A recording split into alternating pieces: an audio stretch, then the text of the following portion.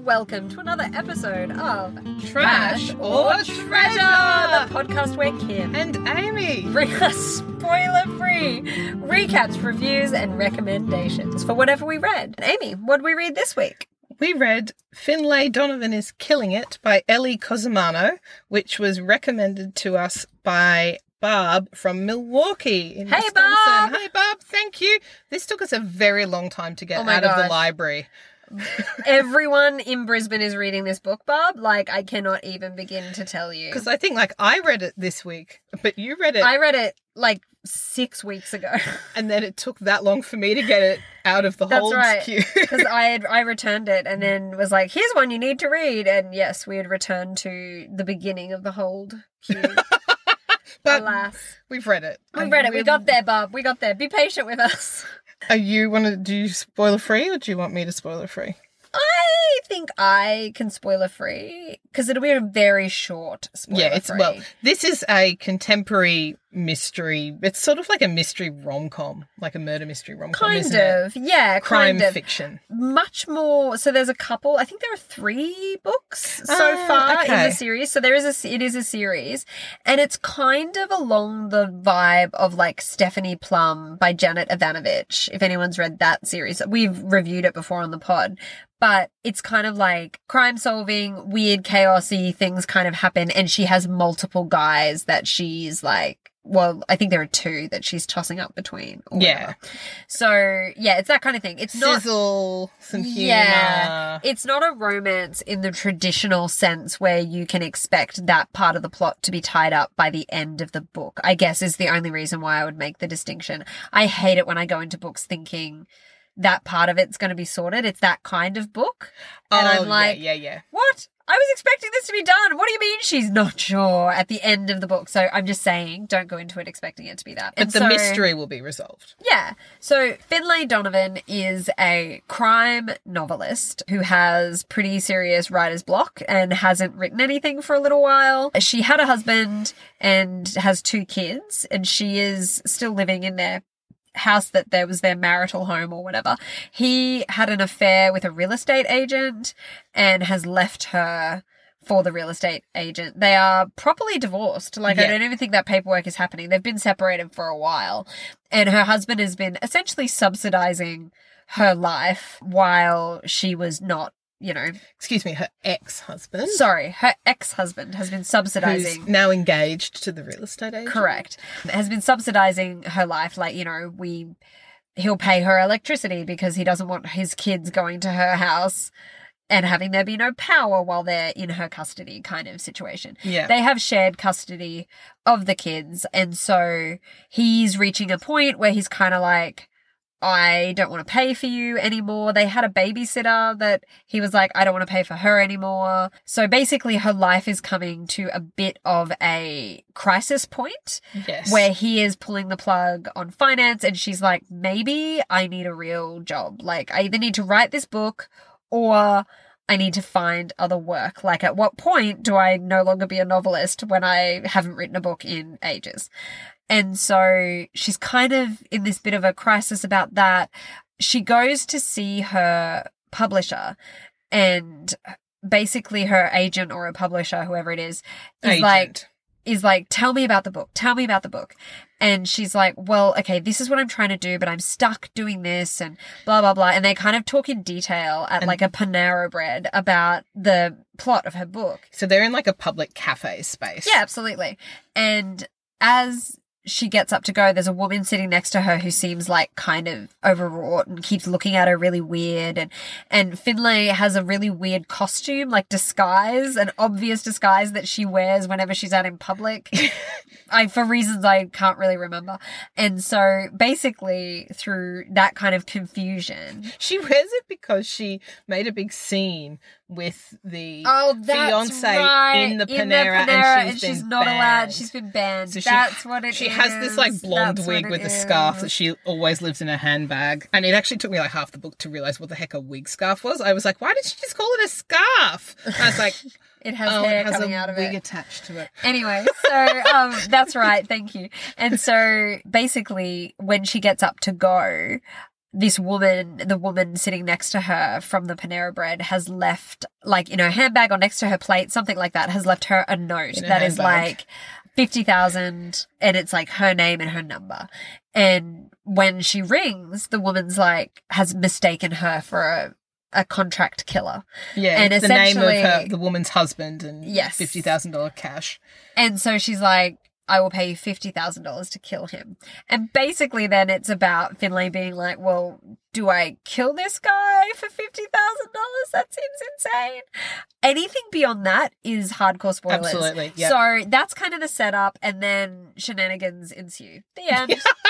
I'm so glad you used the phrase shenanigans ensue. Shenanigans It gives me great pleasure to say that. Yeah. Because it's a bit of a farce, isn't it? Well, we use it a lot. In a lot of the books, we're like, and then shenanigans ensue. Yeah. So this is a shenanigan-y book. Amy. Yeah. What did you think of Finlay Donovan is killing it? Tell me. I want your opinions.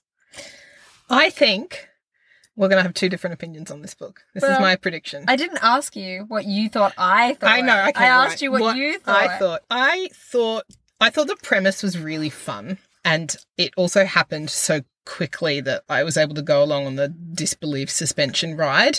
Sure. I was worried it would be quite similar to Stephanie Plum, but it was a bit different because of she's an assassin and she's slightly more competent at times, I felt.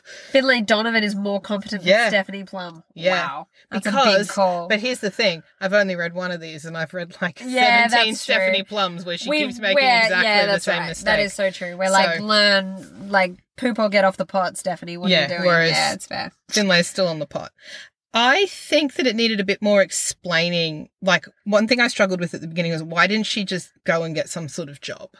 That wasn't clear enough for me at the beginning. It did become clear later on that she was like, no, this is what, and how she talked about how her parents felt, and they're like, oh, it's lovely, do that. You've got a husband. It's okay. Do that. But that took for about 2/3 of the novel, and the tension at the beginning, which was she was like, I need money. Get a shift in a fast food restaurant or something. That needed to be a little bit more. And I think it could have been explained earlier. Yeah. So there was no real reason to have to have left all of that for the end. There were some things that needed to happen a bit more in the setup for me, but once it got going, I really enjoyed it. There were some of the things that needed to happen in the beginning. I think we were meant to be, the reason she's in this situation and has this sort of like writer's block is it's the divorce stress, it's the single parenting of the 2-year-old and the 4-year-old, and the sudden lack of babysitter, and that's why she's a bit of this hot mess. But for the first few chapters, it came across as being just like super flaky. Yeah. And that was a bit like, I don't know if I can be on board you, Finlay. And then I also, at the beginning, needed some moments for her to love to show that she actually loved her kids, because part of the tension in the story is she needs the money. The stakes are really high because Stephen, the ex-husband, is like, I'm going for full custody, and I know that you can't fight that because you can't even afford a lawyer, and you are flaky, and I'm going to prove that. So she's like, I've got to prove that I can actually pay my electric bill and look after my kids. But for the first few chapters, she's just there's such an inconvenience to her. It takes maybe about half the book for me to go, there's the moment where it wasn't just no, I want them because he can't have them. Because he cheated. It seemed to be at the beginning more of a possession thing. Yeah. So I was like, are they just there to raise the stakes and add comedy as opposed to add character depth? But things did happen. I was like, nah, I'm just committing to the ride here. And it did, you could see that she did like her kids, love her kids, whatever. The relationship was a bit more there later on. There was this one moment. She kept carrying around the assassination notice that said Harris Mickler, $50,000 cash, and the number of the woman in her purse, and worrying about having it in her purse. And I was like, just take it out of your purse. Just destroy the piece of paper. Yeah. It really irritated me in those first 5 chapters why she wouldn't just do something with the piece of paper. But the moment that I was like, you know what? So overall, I actually did quite enjoy the book. Yeah. The point where I was like, yeah, okay, I'm having a good time was when Vero arrived. So there's a sort of secondary supporting character that appears later on. And when she appears, I was like, okay, it was sort of like the gears clicked into motion and it started to be less Finlay faffing and being flaky and more the wheels on the plot started I feel like to turn. Vero existed to solve the children problem, though. She did. And I felt like that we could have solved the children problem by just not giving her character children. Yeah, true. True. Vero was needed for You had the to have stakes, those stakes. Well, because, yeah, anyway, all right. Yeah. Well, I feel like if I go into any more detail, it's just my review at this point. So I want to hear the rest of your thoughts. I thought it did, however, lose a bit of focus in the sizzle of the love interests, like when they sort of appeared. Yep. I was like, oh, we're just focusing on sizzle and go back to the main story. Yeah. And I didn't really like the ending in terms of her romantic choices. Sure. But I thought at the end of it, I was like, you know what? I'd actually probably read another in the series, provided I can be assured it isn't an endless love triangle like in Stephanie Plum, and provided she's less crap. I think it is like not a ongoing, like I don't think the love triangle situation has been solved yet. Yeah, that would annoy me, because the things that I could see the potential for were that, you know, she might actually grow and refine as a human, and that maybe I'd like some strings tied. But I thought I had quite a fun time reading it. I read it when I was sick, and there were some moments that made me laugh once it was going, and I thought I did like that premise, like what if you were mistaken? You're just a really ordinary, not massively spectacular person. What if? And I thought that was a really fun premise to launch from. What about you? So would you recommend people read it? I think so. Yeah, cute. So I couldn't move past the fact that I didn't like Finlay, and that there is chasing your dreams at all costs, and there is wallowing when bad things happen to you, and that's fine.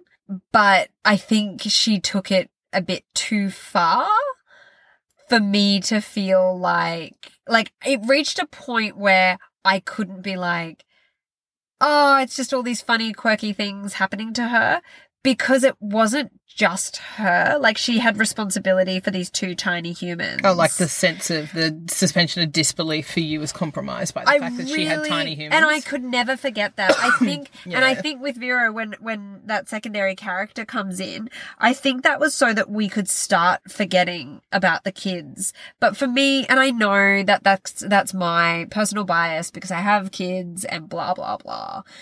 But I just don't even know how anyone reads this and forgets she has children. She's really irresponsible. And,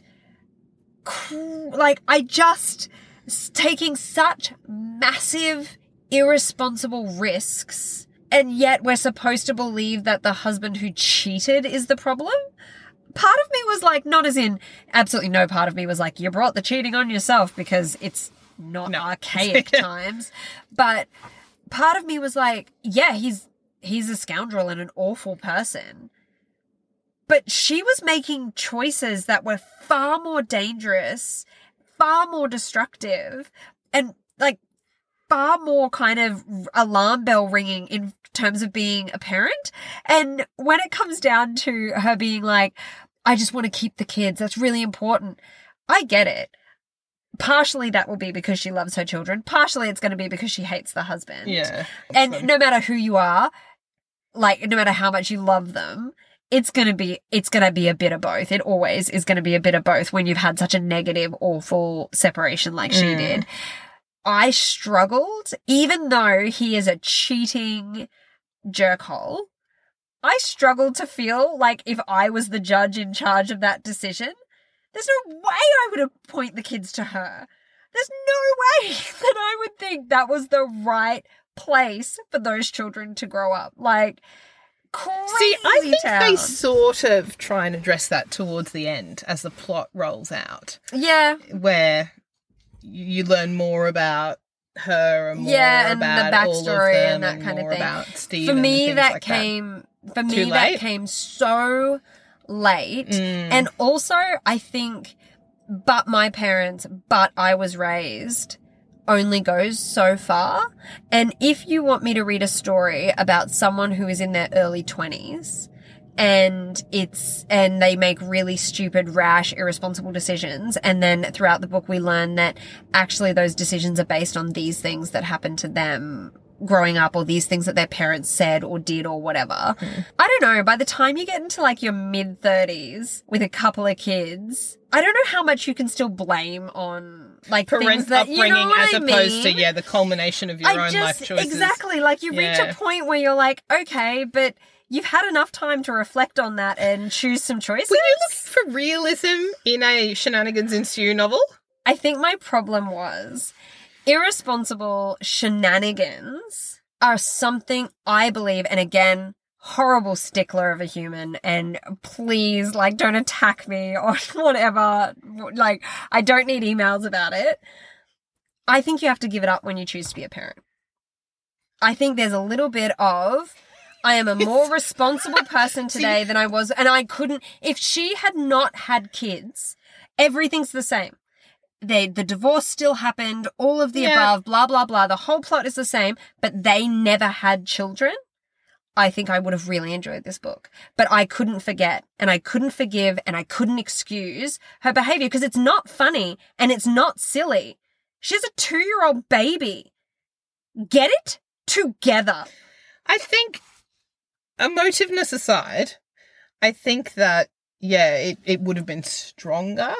I think it would have been a better novel without the kids. But I can also sort of see why, if you were a novelist going, oh, how do I raise the stakes? And also, how do I make this not just like every other, scatterbrain, hot mess woman in her early 30s hasn't got it figured out yet. A complication. Yes. What is a complication that makes her more interesting? So that she can go, this, hot guy she meets, he goes, hi, and she's like, I've got kids. Do you want to make out in the back of my minivan? Like, so it just seemed like everything she was and everything she was doing was in such severe juxtaposition.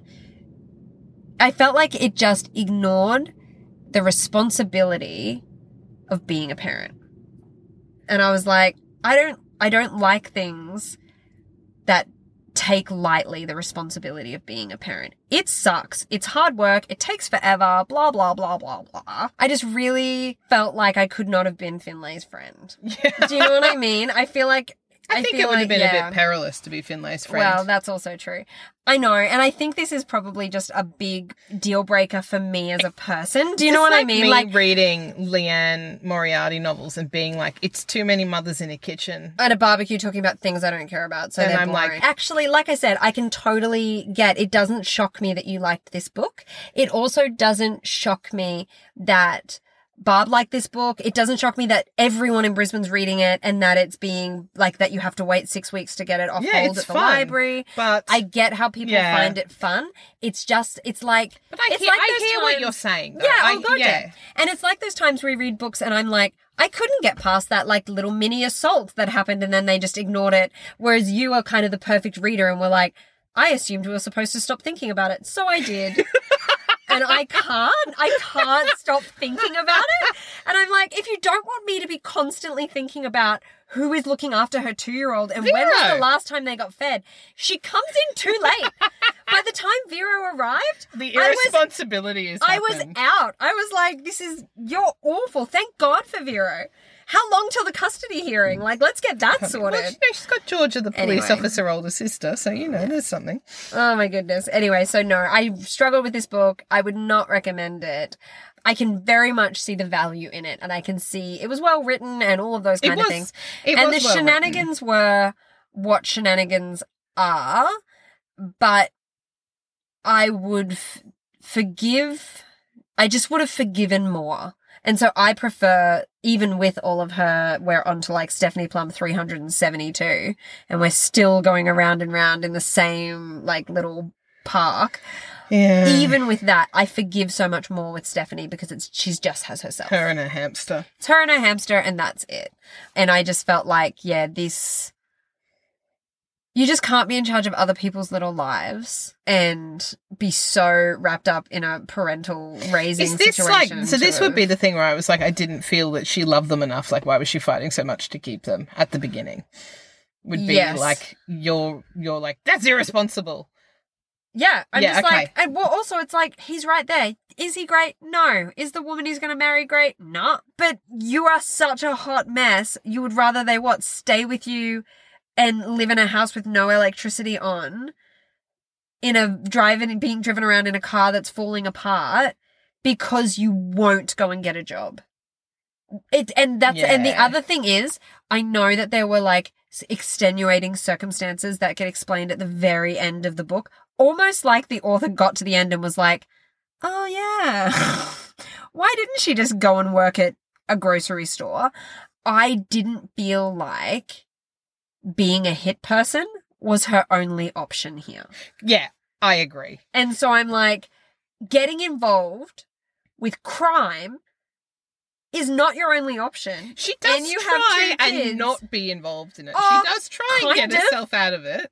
Well, read the book and you Very find out. kind of everyone. Like, they're just not would have stopped. Do you know what I mean? Like, just not. Or, just have got a job. Anyway. And then it wouldn't have been the problem in the Panera with the agent. Exactly. So, anyway. That's I enjoyed it. I would not recommend it. I found it We said that at the same time. I know, which I appreciate. I think our listeners have worked out what our stances are on Finlay Donovan. We haven't had a big disagreement for a while. No, I know. It's nice. Refreshing. That's something different and unusual for us. At any rate, so I do not treasure it. We'll never read it again. And I might. Shall not read another Finlay Donovan. might Read the other ones and tell me. Yeah, I think I will, because I was like, she said. But what I don't know, though, is if I'll... Like, I didn't skim this. I properly read it. Whether I'll get them and I'll go and just check, or if I'll be like, I will actually sit down and read it. I'm not sure about that. All right, well, keep us posted. Yes. So that's all we have time for. Thank you so much for spending some of your time with us once again. Join us next week. We'll bring you more spoiler-free recaps, reviews, and recommendations for whatever we read. But until then, happy reading!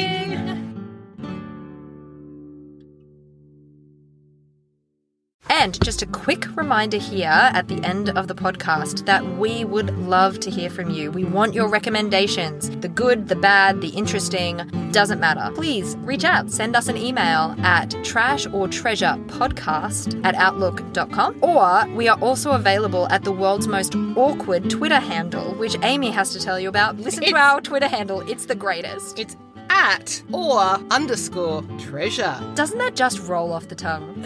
And with those encouraging words, tweet or email us. We love to hear from you. Happy reading! Cheers!